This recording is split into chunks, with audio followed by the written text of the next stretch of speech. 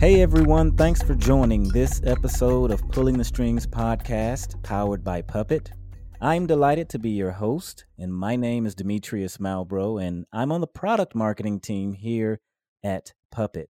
And today I'm really excited to introduce my special co-host for today, Martez Reed. And Martez is a principal field solutions developer here at Puppet, and he's focused on the creation of technical education content. And today we have Bruno Andrade on, and Bruno is the CEO and founder of Shippa. He has led distributed systems design and implementation at enterprises across different industries, defining methodologies, concepts, and architecture, and has dedicated the last few years to working on the cloud native space, helping companies through a successful journey. So, Martez, go ahead and take it away. I'll let you jump in and lead the questions. Thanks, Demetrius. So, on today's episode, we're going to talk about a lot of interesting things. Probably one of the most interesting things in the IT space today is Kubernetes. So, Bruno, kind of one of the first questions is, what is Kubernetes? I mean, there's a lot of information and thoughts about Kubernetes, but especially for those that are still relatively new to Kubernetes, what is Kubernetes? Yeah, no, that I think that's a great point. And first of all, thanks for having me in the podcast. And when you look at Kubernetes, even though Kubernetes is being there available for a few years now, most of the enterprises they're just starting to look at Kubernetes now, either implementing or maybe they have some footprint and they're looking at scaling.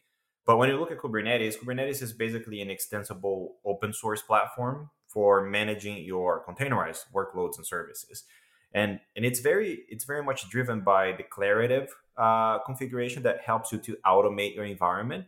So you can organizations are basically leveraging Kubernetes for managing your containerized applications that you're deploying today. Yeah, so actually, kind of two interesting words that I heard you say. It was enterprise as well as open source, and obviously there's been a lot of interesting conversations going on about the enterprise adopting Kubernetes. What are your thoughts on enterprise organizations adopting Kubernetes and kind of the open source aspects of it? It is definitely an increasing number, and I think this number is just going to grow over 2021 now with the new year. Microservices is just something that organizations are moving towards right now. Kubernetes is definitely not the silver bullet, won't solve all the problems, but for applications that are going towards the microservice architecture, many organizations are looking right now, and are probably the ones that are not there yet. They're probably going to start looking at Kubernetes as a way for them to have a reliable way of managing these new workloads that they are deploying. Um, Yeah, so interestingly enough, one of the other things you brought up is microservices. That's another interesting word that the IT industry has been hearing a whole lot. What mhm. actually are microservices? That's an interesting question. And when you look at the way most teams are building architecture and applications today, they are either going the monolith way, which is the way we've been doing for a few years, basically bringing up your infrastructure, your virtual machine, and all your application code is inside that one virtual machine. This is basically the way we've been building it for years now. And when you look at microservices, many organizations they started looking at microservices as a way to break down your application. And the reason for breaking down your application is to make it easier for maintenance and scalability and healing, for example. And one example I can give is when you look at an e-commerce application, for example. When you think about it in the monolith architecture, the e-commerce application is going to be hosted all inside that one single virtual machine. So you have your front end application code, you have your back end application code for processing payments, maybe your shopping cart, and so on. So it all lives inside that one single virtual machine or server. When you look at that same e-commerce application, but in a microservice architecture, you start breaking it down where your front end, basically your website, is one single application running. Your payment processing is another application running. Your app, maybe your shopping cart is another application. So when it's time for maintenance, it doesn't affect all the other applications. You can perform maintenance just on the website, and this won't affect the backend. It won't affect the payment processing. And when there's need for scalability, let's say there's too many payments being processed at the same time, you can scale just the payment application without scaling the others. So it limits costs and resources utilization. It becomes more intelligent. So that's the difference when you start looking at a microservice architecture type of application. So basically, a kind of a decoupling of the various components and aspects, which makes a lot of sense, especially like the public cloud capabilities, as well as what Kubernetes has been able to provide us. Kind of one of the really interesting questions is like, in technology, we go through these ebbs and flows of different things, and kind of has been termed the hype cycle. And so, kind of my question becomes, what makes us think Kubernetes isn't just a fad, like a big data or any of the blockchains, or sort of a lot of the things we've seen that kind of get a lot of buzz and a lot of hype initially, and kind of seem to fade away. That's a very good point, and you're right that many technologies that we've seen in the past, they stayed for a few years, and they just disappeared. I think Kubernetes is pretty much changing the way you deploy and manage your applications. I think the key aspect is not to look at Kubernetes, as I mentioned, as a silver bullet that is going to solve all their problems and you're going to try to fit all their applications there. Because if you start doing so, many of your applications and many of the things that you're trying to do, they are going to fail, and then you're just going to roll back to your old architecture that you have. So I think the key thing is now Kubernetes is being maintained by a large group today. So that's a key difference. You see many organizations involved, such as Google, Red Hat, Microsoft. And so you have very large organizations involved with Kubernetes as a project and helping develop and keep Kubernetes. I think it will be key for users this year to know how to use Kubernetes intelligently. Now, one of the key challenges that people talk extensively about Kubernetes is basically the complexity of implementing and maintaining Kubernetes itself. So there is a lot of focus when it comes to managing the Kubernetes infrastructure, cluster, and objects. And I believe the more we move towards an automated way that allows us to finally focus on the application, which is basically where Kubernetes is started, this will allow Kubernetes to continue being a key technology instead of fading away because people don't know how to deal with it. So I think that's, and there are many learning curves, many learnings that we took from other platforms and other technologies that didn't progress. I think over time, Kubernetes will take a back seat. It will become like your hypervisor. You know it's there, but you don't really care about it. You're deploying your application and focus on the application code. So I think that's what's going to happen with Kubernetes over time as well. Yeah, I mean, that makes total sense, and it's kind of definitely what we've seen in the past. And kind of along those lines, my question would be: I know you talked about complexity and kind of managing Kubernetes. I know there's been a really big push, especially from cloud providers, to provide like managed Kubernetes. Like what is managed Kubernetes? That's a great point. Managed Kubernetes are the offerings that you're seeing coming from many of the cloud providers, right? Such as Google, AWS, Azure, Oracle, and others. They understand the importance of Kubernetes. They understand how many organizations and what I call cloud scale companies are leveraging Kubernetes, but they also understand the complexity on the amount of work that it takes for your team to learn and maintain and create clusters and so on. And that was the first wave. So what they're doing now, they're basically offering you Kubernetes already pre-installed. So you can easily go on your cloud provider and spin up a Kubernetes cluster with as many nodes you'd like, and distributed nodes across multiple regions. So you have a high availability and so on. So all the work that you had to do to install and maintain the Kubernetes related infrastructure and scalability, that is pre-configured and offered by your cloud provider. So that saves a lot of your time when it comes to infrastructure management. So you see the focus more and more on let's get the focus on the application rather on the cluster. So that's what the cloud providers are trying to help you do today with their managed offerings. Yeah, I mean, it definitely seems like a great option for those that really don't want to handle the day-to-day management of Kubernetes. I think as most organizations battle with, is there a way to avoid vendor lock-in? If I say, I want to go with EKS or AKS or any of these other managed Kubernetes? That is a great question, because we've been seeing many organizations using different clusters and different flavors. Like you mentioned, some applications have been deployed on AKS at the same time. Some of the other applications are being deployed on Oracle Kubernetes, for example, if you'd like. The initial goal of Kubernetes was to give you that application portability, right? But when you start looking at a way to consume the managed services, many times the managed services offerings are not exactly the same across cloud providers. So you have to keep an eye on that, such as when you're consuming storage, or maybe when you're consuming network from Kubernetes. The way you build your applications, they are built to consume the services offered by your cloud providers. So many times the offerings, they are not exactly the same across cloud providers.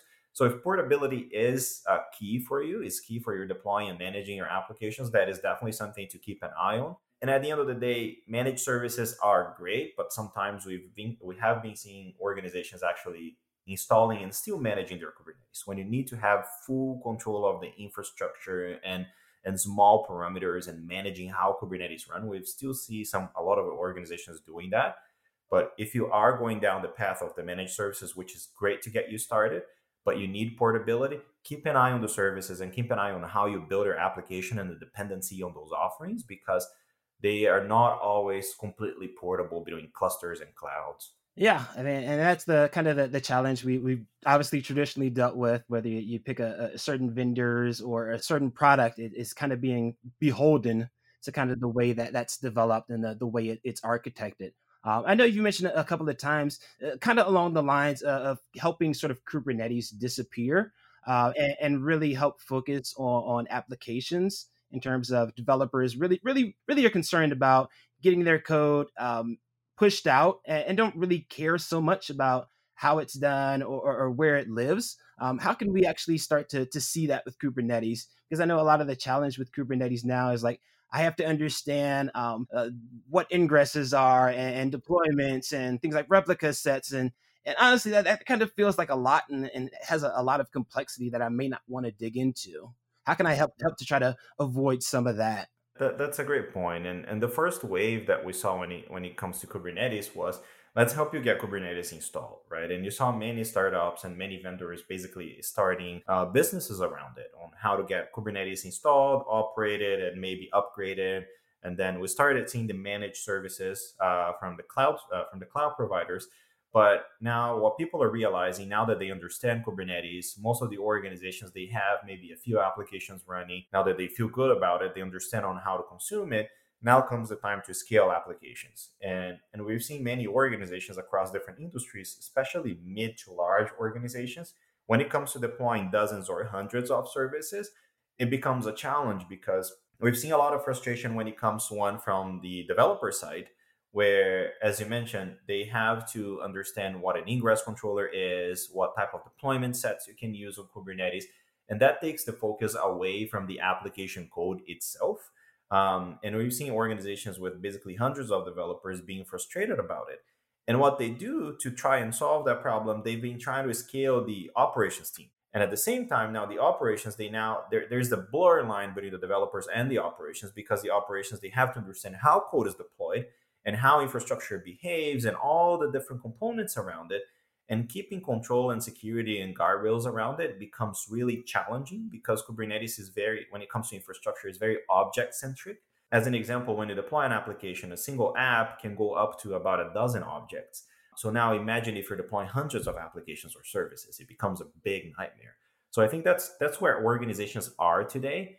And the way, at least we see that here internally here at Shippa, is the way for you to start solving that problem and looking at it is to start thinking about an application layer framework instead of Kubernetes. Again, leverage Kubernetes for what it's great, right? But start focusing on how you deploy your applications independently of the cluster version that you have underneath. And from a control perspective, how do you keep control at an application level rather than object? So you start freeing up the developer to focus on the application itself. Doesn't really matter if it's AKS, EKS version 117 or 120 that it's coming out, but it's just my application code. And at the same time, from an ops perspective, I'm enforcing controls and guardrails and security at that application layer rather than a bunch of objects that I'm trying to control. So that's, I think, where we should start going to see large scale adoption of Kubernetes and not have it as a fad like we spoken before. Yeah, definitely, man. And that's the challenge I think people are dealing with. Whether it's like the sort of the advent of Helm, where you're trying to provide some of that abstraction and making things a little bit simpler. But obviously, Helm has a number of challenges itself, and a lot of new constructs and concepts that it introduces. And I know you guys have been doing a lot of really interesting work at Shippa.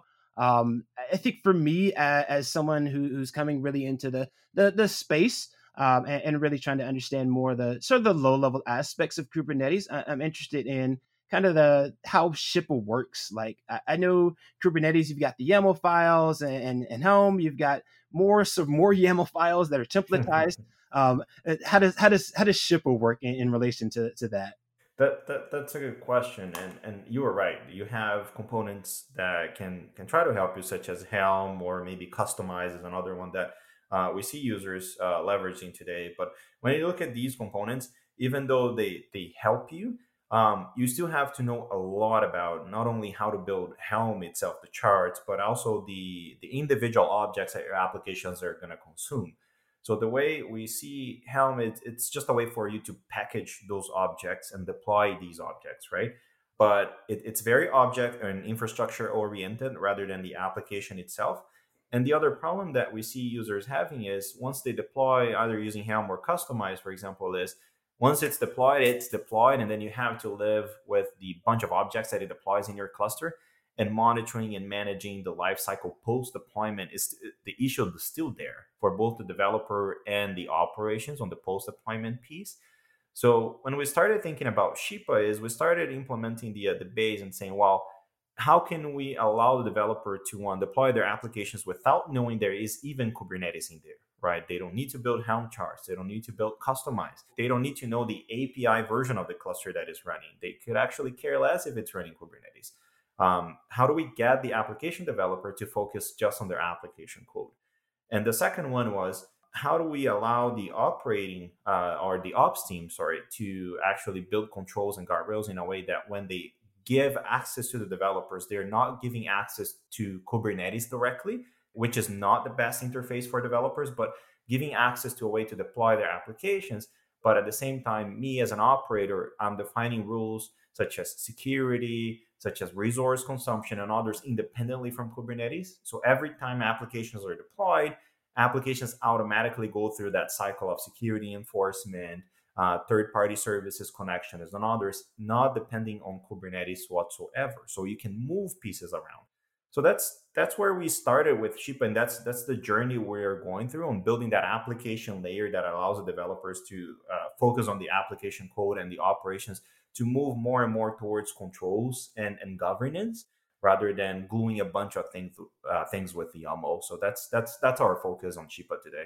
Okay, yeah, sounds super interesting in terms of what it can do. I think my concern would be, how does it work with Kubernetes versions, or can I use it with Azure's Kubernetes? Can I use it with Google's Kubernetes, or am I locked into one or two versions or types of Kubernetes that I can work with? That's an awesome point, and I say that because when you look at the PaaS, right, the platform as a service type of offerings, many of these platforms are dying now, and people are migrating out of them. One option is one example is we see a lot of people moving out of Heroku into Kubernetes because they don't want to have that lockdown when it comes to the way you deploy your application, to the cloud provider you're using, to the third-party services that you have access to.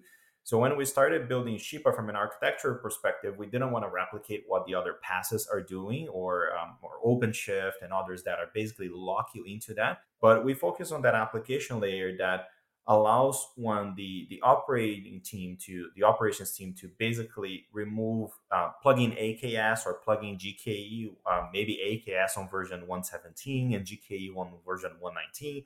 But if tomorrow, because the organization is moving towards, let's say, Oracle Kubernetes, they can remove one of these clouds or clusters and add GKE and add Oracle Kubernetes without impacting anything. So we build it in a way that you can plug in the different clusters, the different versions, and you focus again on the controls rather than gluing and building a bunch of stuff around Kubernetes. Because I say your worst enemy is to get trapped into building things on top of a single cloud provider, right? Or building a new platform on top of Kubernetes. And we've seen organizations spending between 1 and 2 years doing that. And many of these, when we talk to them today, they want to get out of that business and focus just on the applications and control. Yeah, I mean, and it's definitely one of the challenges that organizations will face as things become obviously much more distributed, and there's the sort of the idea of people actually needing to leverage multi-cloud and various aspects. And I think the idea has been, well, if we containerize all of our applications and leverage Kubernetes, hopefully that provides us that application portability that we would like. But I think a lot of organizations are seeing now that it's not as easy as just move the app to another Kubernetes cluster, and there's challenge there. So I think there's definitely a real big value in what Shippa is providing. Um, Kind of the question would be is can I kick the tires on Shippa? How could I see if it's right for me, or at least tinker with it? Yeah, no, for sure. So Shipa is provided in two ways. You have the professional version, which basically includes support, include network policies, security controls, and everything that you could want when you're deploying and controlling the apps. But Shipa does have a free version that you can install on any cluster you have, such as AKS, EKE, GKE, or on-premises Kubernetes, Rancher Kubernetes. You can install it on top of your Kubernetes and get started today on deploying and controlling these apps. And one thing that we're working towards right now is open sourcing more and more of Shipa components. One example is a project that we open sourced recently called Ketch, KETCH, that we actually got the deployment piece or component from Shipa, and we open source that component. So if you want to also start, instead of even using the free version of Shipa, but you want to use an open source component just to help you get started on deploying your applications on Kubernetes easily, you can also look at that component. So you have open source and you have a free version, both available to you to kick the tires. Yeah, I mean, it's definitely seems like the model of the industry is going with the sort of the open source version to kind of let you tinker and see what things can do and really gain benefit from it. I mean, and I think the next question I would have to kind of follow up with that would be, I know there's a lot of open source tools and projects out there. I mean, you look at the CNCF landscape, and it's kind of an eye chart. What are your thoughts on how Shippa is different from a lot of the other products or the other projects in the CNCF? Yeah, that's a good point. And when you look at CNCF, it's really even hard to see, yeah, the logos because it's just so big and massive right now. But I would say that each of those components illustrated in the CNCF chart basically tackles a different problem, right? And some of these may help you get your networking in place, or some of these may help you get your storage in place, and so on and so forth. So you are going to have to end up using some of these components, unless, of course, some of these, if you use a managed Kubernetes services, some of these components are already prepackaged in the offering, so you don't need to deal with them. But as you look towards the CNCF chart, many of these components are available to you to tackle different problems. When it comes to the Shipa side, we give you the flexibility as an ops team to basically choose the different maybe network plugins or ingress controllers that you have available on Kubernetes or monitoring and so on, and Shipa plugs into that. So we allow you to basically get the best of breed, or the best that would fit your application requirements, and Shipa basically taps on top of that. So we end up integrating with most of these components and help you keep them under control at an application layer. So you have monitoring, you have security, you have policies, and so on at an application. So we integrate with most of the components rather than competing and saying which one is best in that case when it comes to the CNCF chart. Yeah, I mean, and I know for me as a former first sysadmin or ops person, I look at the chart, and it can be a bit daunting. So I'm curious on your thoughts on how individuals in the industry can kind of level up their understanding of whether it's public cloud or Kubernetes or cloud native, all these various aspects. Yeah. So as that's a good point that you raised. My background, I'm an engineer, and I spent many years also doing sysadmin. before we had the pretty name of DevOps, SRE, and all that stuff, when we're all sysadmin and you used to deal with a bunch of stuff at the same time, right? Mhm. And but one thing that we have as engineers and sysadmins, we have the curiosity to try many different things, right? And we like building things on top of these different components. And we while this is great, we see a lot of the teams around the different organizations building a lot of unnecessary complexity. And while this is great and really cool to build, I think when you start looking at which components to use, and should I use a managed cloud provider, a managed service from Kubernetes, or should I build my own cluster? Should I pick 10 different components when it comes to monitoring and so on? I think the key now is to start looking at what type of applications are you deploying, right? How do you need to scale the applications? How do you need to operate the apps? And how do you need to monitor the apps and support them post deployment? And what type of services these applications they are going to need across the application lifecycle. And based on that, then you start choosing the right tools for you without building complexity. Because one of the things we've seen a lot is people are using a lot more than they actually need. And that becomes cumbersome as you start scaling the number of services you deploy.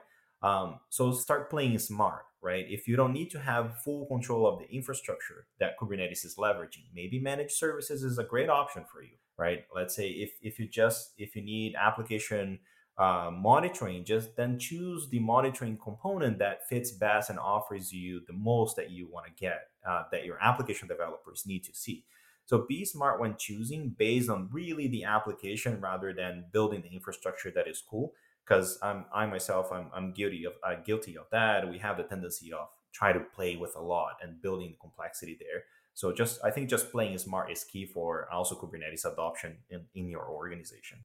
Yeah, and that makes sense. It's kind of the classic engineer trap of make it as fancy and complex as possible because it's cool and interesting. You like to really tinker and things like that. I mean, kind of along those lines. I know for me, I had kind of evolved, so to speak, in terms of what I was doing as a sysadmin. Started getting more into scripting and configuration management and all the sort of move towards the DevOpsy things. I'm interested to from your perspective, what the future role of sort of the sysadmin or the ops person is, especially as I know for me, I've seen a lot of traditional devs start to move into the DevOps space and individuals really focused in on trying to collapse the divide between developer and operations person into a single person. And I keep hearing whether it's like the last year, the last 2 or 3 years, like the sysadmin sort of dying and going away. Where do you think that's true? Do you think there's really more of an evolution, or how do you see that?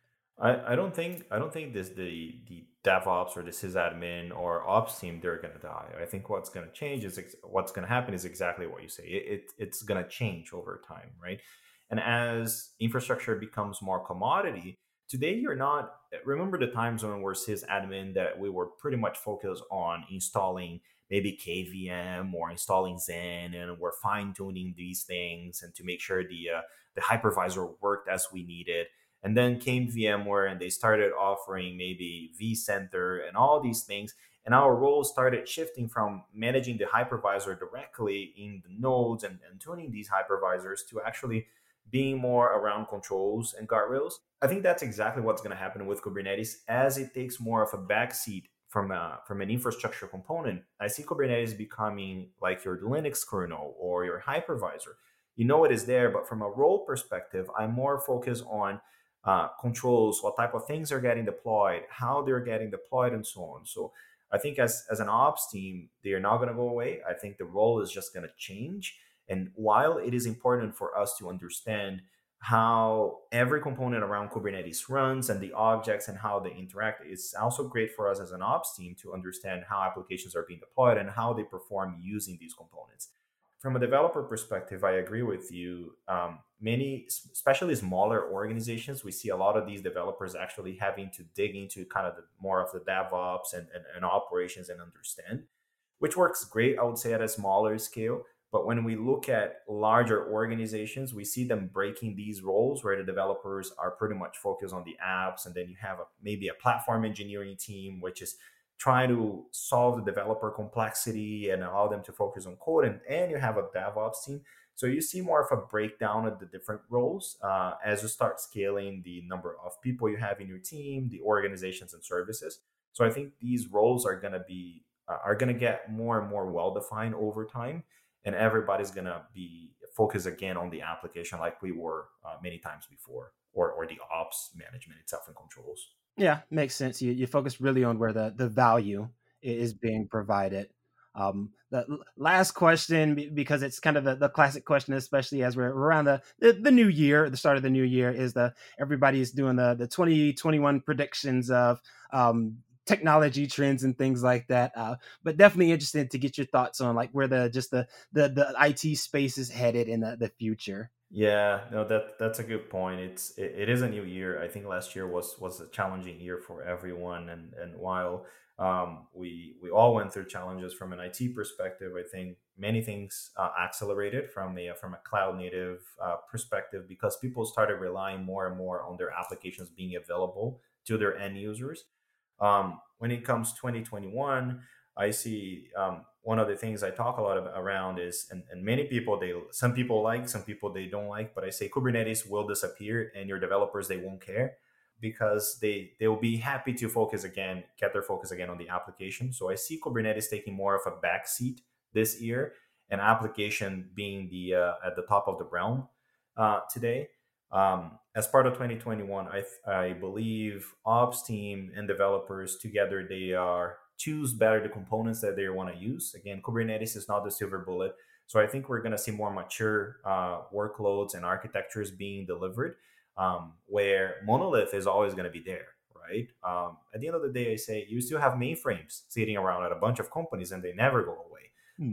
So you see your monolith, they're still going to be there. They're going to play a key part in your infrastructure. You are going to see Kubernetes taking a backseat, but microservices are going to grow. And I see serverless coming up as well, right? And I think we're all going to learn how to use the different components where it fits best. So I think that's where 2021 is headed. Yeah, I mean, it definitely seems like it's the case and where things are moving towards. Bruno, how can people reach you and figure out and learn more about Shippa? Yeah, no, I'm definitely available across different options there. One is Twitter. I often check that, and you can check me either on Twitter. I'm also available on LinkedIn, as well as directly from the Shippa website. You can also contact us, and being a startup and a smaller organization, you can definitely get a hold of me very easy. So I would say Twitter and LinkedIn are best. Or if you want to contact me directly from Shippa website or directly from my email, I'm definitely available. Okay, what's your Twitter username? That's a good question. It's B for Bruno Andrade. My last name ANDRADETO.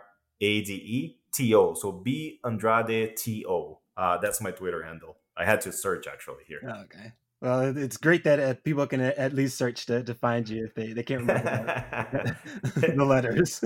And this is Demetrius checking back in. This was a phenomenal episode, and I just sat on the sidelines listening to this amazing conversation. So I could definitely not have this conversation the same way that Martez was able to lead the way around the conversation around Kubernetes and Bruno. So be sure to check out the episode. Also check out Shippa as well. Definitely appreciate your time on this episode of the podcast, Bruno. And I think it's really a lot of really great information and really intrigued myself about learning more about Shippa and what it can provide for sort of that abstraction of Kubernetes and making things a little bit simpler. Thank you. I appreciate the opportunity on participating on the podcast, and it's been definitely great to discuss these topics. And I would like to thank everyone for sharing with us on Pulling the Strings podcast, powered by Puppet.